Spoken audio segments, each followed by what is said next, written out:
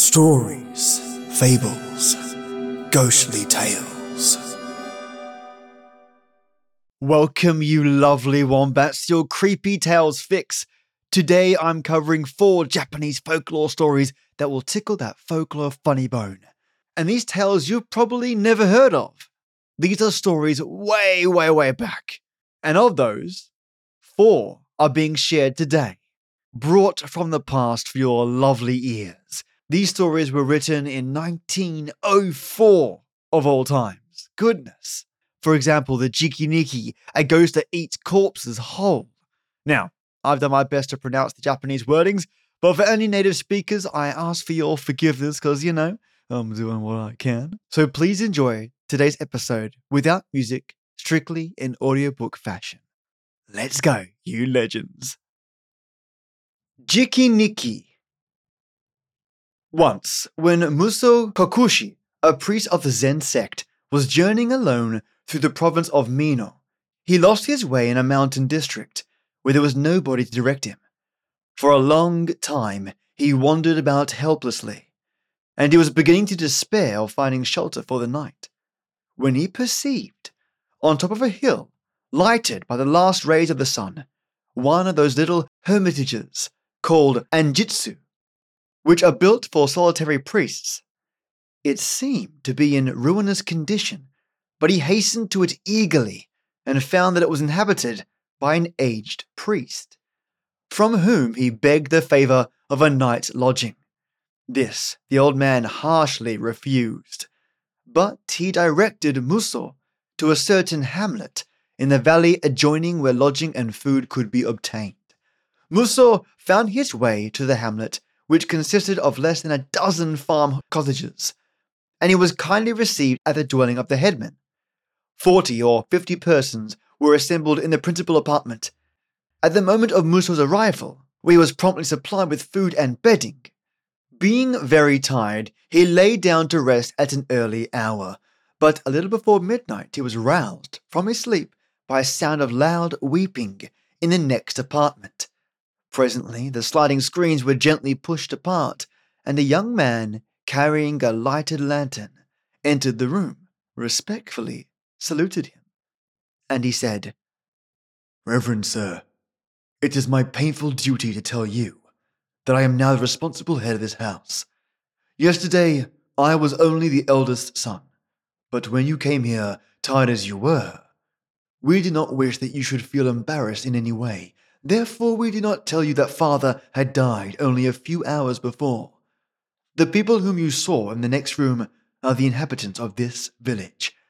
They all assembled here to pay their last respects to the dead, and now they are going to another village about 3 miles off, for by our custom, no one of us may remain in this village during the night after a death has taken place.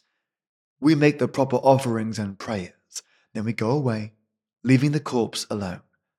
Strange things always happen in the house where a corpse has thus been left, so we think that it will be better for you to come away with us. We can find you good lodging in the other village, but perhaps, as you are a priest, you have no fear of demons or evil spirits, and if you are not afraid of being left alone with the body, you will be very welcome to the use of this poor house. However, I must tell you that nobody, except a priest, would dare to remain here tonight. Muso made answer, For your kind intention and your generous hospitality, I'm deeply grateful. But I am sorry that you did not tell me of your father's death when I came. For though I was a little tired, I certainly was not so tired that I should have found difficulty in doing my duty as a priest. Had you told me, I could have performed the service before your departure. As it is, I shall perform the service after you have gone away, and I shall stay by the body until morning. I do not know what you mean by the words about danger of staying here alone, but I'm not afraid of ghosts or demons. Therefore, please to feel no anxiety on my account. The young man appeared to be rejoiced by the assurances and expressed his gratitude in fitting words.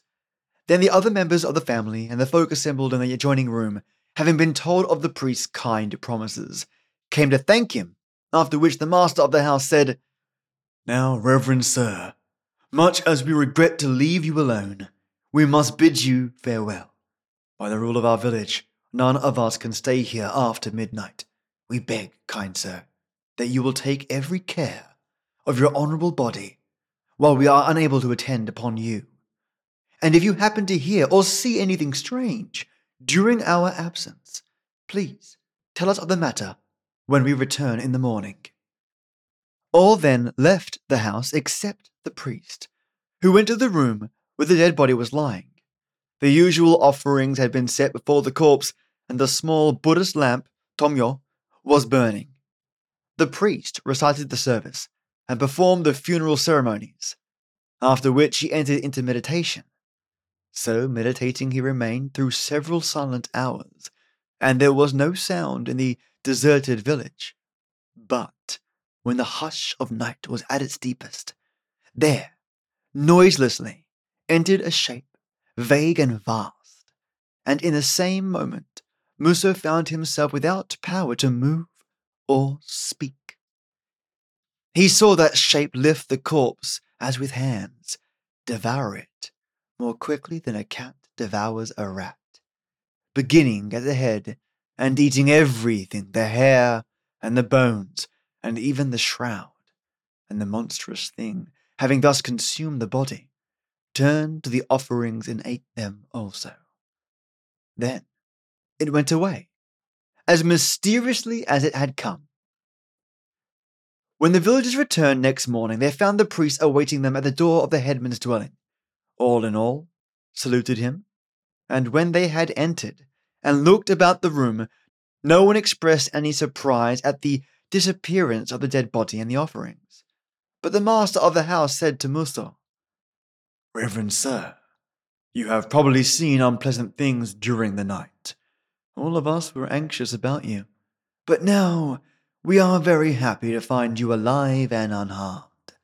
Gladly we would have stayed with you, if it had been possible.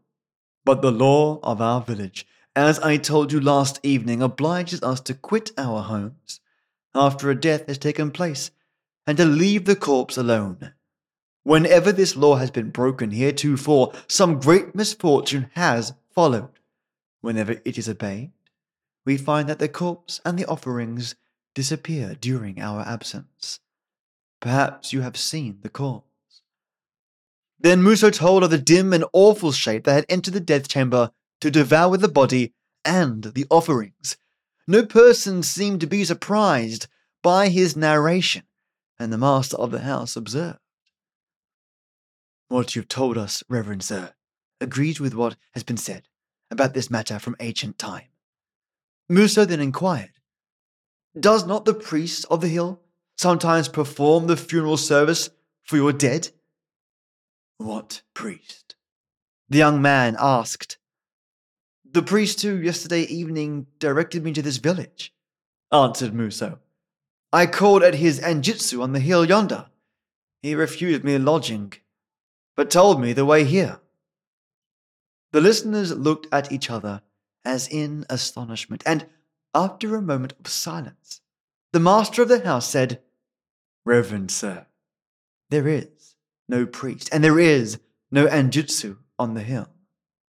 For the time of many generations, there has not been any resident priest in this neighborhood." Muso said nothing more on the subject, for it was evident that his kind hosts supposed him to have been deluded by some goblin. But after having bidden them farewell and obtained all necessary information as to his road, he determined to look again for the hermitage on the hill, and so to ascertain whether he had really been deceived. He found the anjitsu without any difficulty, and this time its aged occupant invited him to enter. When he had done so, the hermit humbly bowed down before him, exclaiming, "Ah, I am ashamed. I am very much ashamed. I am exceedingly ashamed." "You need not be ashamed for having refused me shelter," said Muso. "You directed me to the village yonder, where I was very kindly treated, and I thank you for that favor." "I can give no man shelter," the recluse made answer, "and it is not for the refusal that I am ashamed.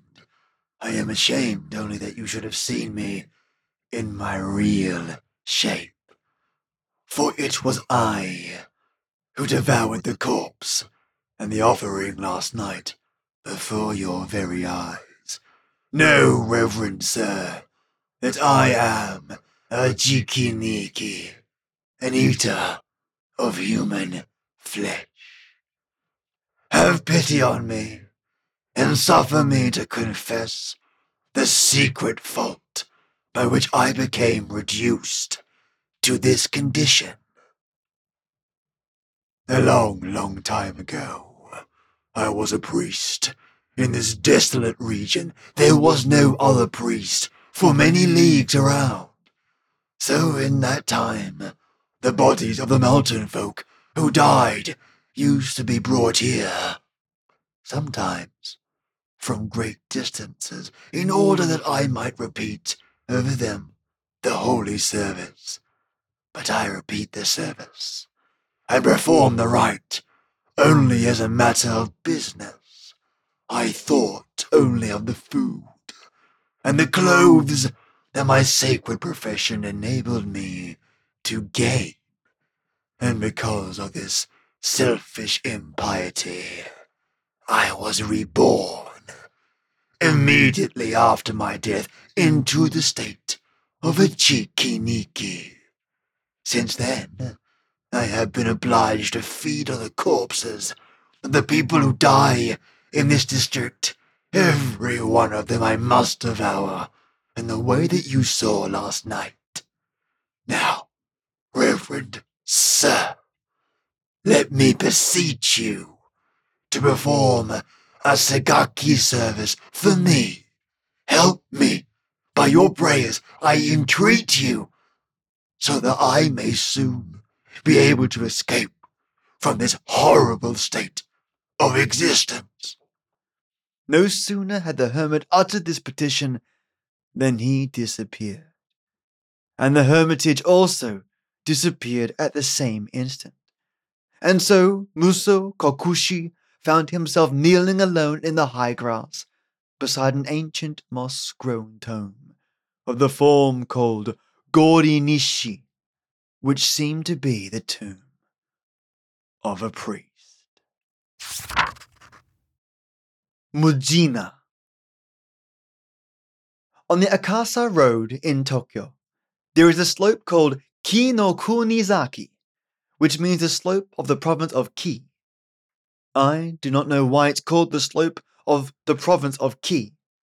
On one side of this slope you see an ancient moat, deep and very wide, with high green banks rising up to some place of gardens, and on the other side of the road extends the long and lofty walls of an imperial palace. Before the era of street lamps and jinrikishas, this neighborhood was very lonesome after dark, and belated pedestrians would go a mile out of their way rather than mount the Kino Kunizaka alone after sunset, all because of the Mujina that used to walk there. The last man who saw the Mujina was an old merchant, Kyobashi Quarter, who died about 30 years ago. This is the story as he told it. One night, at late hour, he was hovering on the Kino Kunizaka when he perceived a woman crouching by the moat, all alone and weeping bitterly. Fearing that she intended to drown herself, he stopped to offer her any assistance or consolation in his power. She appeared to be a slight and graceful person, handsomely dressed, and her hair was arranged like that of a young girl of good family. "Ojotsu!" he exclaimed, approaching her. "Ojotsu! Do not cry like that. Tell me what the trouble is, and if there be any way to help you, I shall be glad to help you." He really meant what he said, for he was a very kind man. But she continued to weep, hiding her face from him with one of her long sleeves. "Ojotsu!" he said again, as gently as he could. "Ojotsu! Please, please listen to me. This is no place for a young lady at night. Do not cry, I implore you. Only tell me how I may be of some help to you." Slowly, she rose up, but turned her back to him, and continued to moan and sob behind her sleeve. He laid his hand lightly upon her shoulder and pleaded, Ojochu, Ojochu, Ojochu, listen to me just for one little moment. Ojochu, Ojochu. Then that Ojochu turned around and dropped her sleeve and stroked her face with her hand. And the man saw that she had no eyes or nose or mouth. And he screamed and ran away. He ran, and all was black and empty before him. On and on he ran, never daring to look back. And at last he saw a lantern, so far away that it looked like the gleam of a firefly. And he made for it. It proved to be only the lantern of an itinerant soba seller, who had set down his stand by the roadside. But any light and any human companionship was good after that experience, and he flung himself down on the feet of the soba seller, crying out, "Ah! Ah! Ah!" Kore, kore. Roughly exclaimed the soba man. "What is the matter with you? Anybody hurt you?" No, nobody hurt me. Panted the other. Only... Only scared you? Queried the peddler unsympathetically. Robbers? No, not robbers, not robbers. Gasped the terrified man. I saw a woman by the moat, and she showed me. Oh, I cannot tell you what she showed me. Was it anything like this that she showed you? Cried the sober man, stroking his own face, which therewith became like unto an egg, and simultaneously the light went out. A Dead Secret. A long time ago in the province of Tamba, there lived a rich merchant named Inamuraya Gensuki. He had a daughter called Osono. As she was very clever and pretty, he thought it would be a pity to let her grow up with only such teaching as the country teachers could give her. So he sent her, in care of some trusty attendants, to Kyoto, that she might be trained in the polite accomplishments taught to the ladies of the capital. After she had thus been educated, she was married to a friend of her father's family, a merchant named Nagaraya, and she lived happily with him for nearly 4 years. They had one child, a boy, but Osono fell ill and died in the 4th year after her marriage. On the night after the funeral of Osono, her little son said that his mama had come back and was in the room upstairs. She had smiled at him, but would not talk to him. So he became afraid and ran away. Then some of the family went upstairs to the room which had been Osono's, and they were startled to see, by the light of a small lamp, which had been kindled before a shrine in that room, was the figure of the dead mother. She appeared as if standing in front of a tansu, or chest of drawers, that still contained her ornaments and her wearing apparel. Her head and shoulders could be very distinctly seen, but from the waist downwards the figure thinned into invisibility. It was like an imperfect reflection of her, as transparent as a shadow on water. Then the folk were afraid, and left the room. Below they consulted together, and the mother of Osono's husband said, "A woman is fond of her small things, and Osono was much attached to her belongings. Perhaps she has come back to look at them. Many dead persons will do that, unless the things be given to the parish temple. If we present Osono's robes and girdles to the temple, her spirit will probably find rest." It was agreed that this should be done as soon as possible. So on the following morning the drawers were emptied, and all of Osono's ornaments and dresses were taken to the temple. But she came back the next night, and looked at the tansu as before, and she came back also on the night following, and the night after that, and every night, and the house became a house of fear. The mother of Osono's husband then went to the parish temple and told the chief priests all that had happened, and asked for ghostly counsel.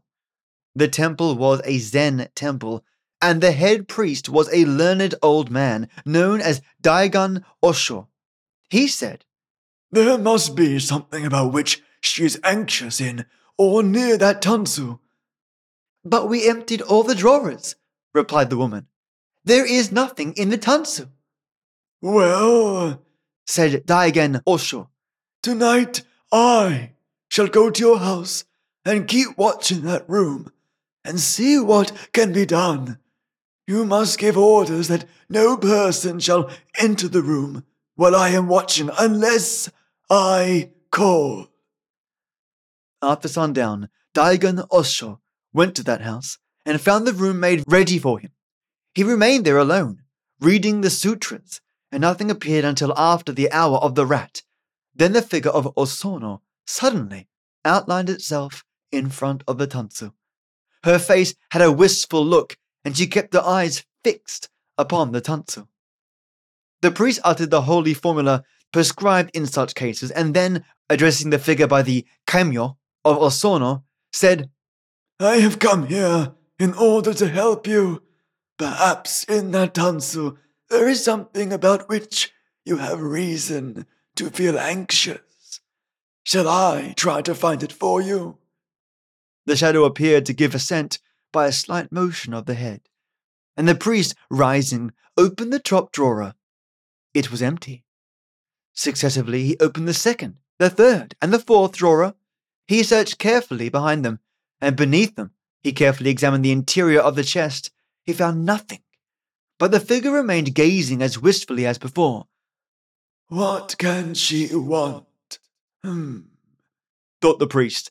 Suddenly, it occurred to him that there might be something hidden under the paper with which the drawer was lined.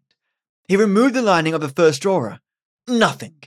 He removed the lining of the second drawer and third drawers. Still nothing. But under the lining of the lowermost drawer he found a letter. "Is this the thing about which you have been troubled?" he asked. The shadow of the woman turned toward him, her faint gaze fixed upon the letter. "Shall I burn it for you?" he asked. She bowed before him. "It shall be burned in the temple this very morning," he promised. "and no one shall read it except myself." The figure smiled and vanished. Dawn was breaking as the priest descended the stairs to find the family waiting anxiously below. "Do not be anxious," he said to them. "She will not reappear again." And she never did. The letter was burned.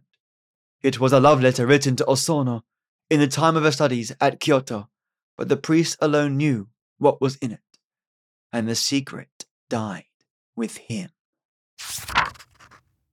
Diu Roku Zakura. Uso no yono Diu Roku Zakura Saki ni keri. In Wakegore, a district of the province of Iyo, there is a very ancient and famous cherry tree called Diu Roku Zakuro, or the cherry tree of the 16th day, because it blooms every year upon the 16th day of the first month by the old lunar calendar, and only upon that day. Thus, the time of its flowering is the period of great cold, though the natural habit of a cherry tree is to wait for the spring season before venturing to blossom. But the Jiu-Roku Zakura blossoms with a life that is not, or at least that was not originally, its own. There is the ghost of a man in that tree. He was a samurai of Iyo, and the tree grew in his garden, and it used to flower at the usual time. That is to say, about the end of March or the beginning of April. He had played under the tree when he was a child, and his parents and grandparents and ancestors had hung to its blossoming branches season after season for more than 100 years, bright strips of coloured paper inscribed with poems of praise. He himself became very old, outliving all his children, and there was nothing in the world left for him to love except that tree.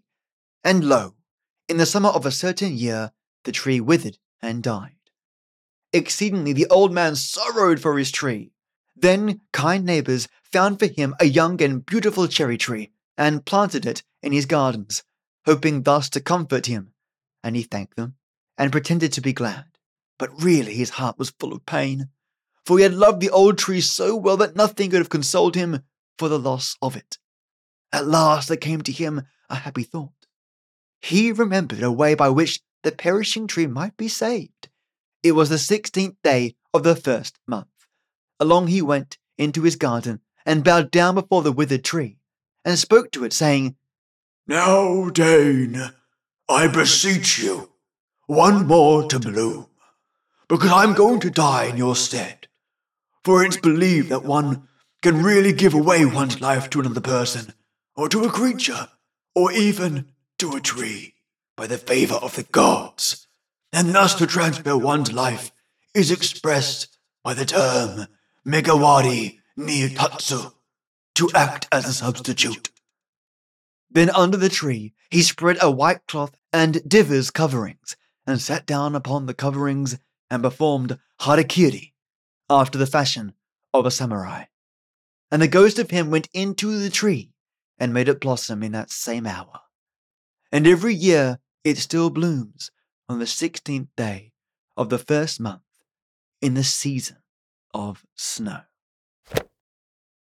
Okay, you amazing listeners. I hope you enjoyed these lighter folk story episodes. Let me know if you did, or, well, didn't, and I'll take it from there. If you want to reach me via email, it's www.storiesfables@gmail.com.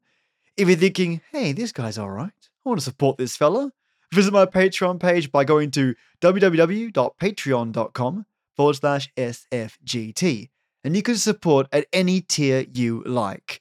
I want to thank you existing patrons though. Firstly, my old Night Tea Titan, Matto Star, that is the cherry blossom of this podcast, sparkling with joy, colours and hope, all of which he sends straight through to me so that I can deliver an episode every Monday. Thank you, Mr. Amazing Matto Star, for being brilliant, a shining beacon when it comes to supporting me and pushing the envelope on a technical level for this podcast. Cheers, my friend, and our legend. My white tea warlord, Mr. Colossus, aka Leza Bauer, the myth, the man, the legend. Thank you, mate, for supporting me for so long and for really being a stalwart figure for this podcast regarding support. You really are fantastic, mate. Cheers, man. Also, I want to thank my Old Grey Enforcers and Patreon supporters I am lucky to have. Chad Warren, Just Heather, Sunshine Days, Juicebox Sandy, Peter Raffaele, Divided by Zero, Leah Fassig, Alia Arcane, Paige Kramer, and Jane Gumnick. Thank you, you epically amazing people. Now, pour your tea, make it nice, ensure your flavoring is precise. Like a story, let it flow. Let the fables and tales take you home. It's these stories that bring us together, and old audio that reminds us of how we've changed. Stay a while, have a listen, and as always, I hope to see you again. Have a wonderful week, and I'll catch you next Monday. Cheers.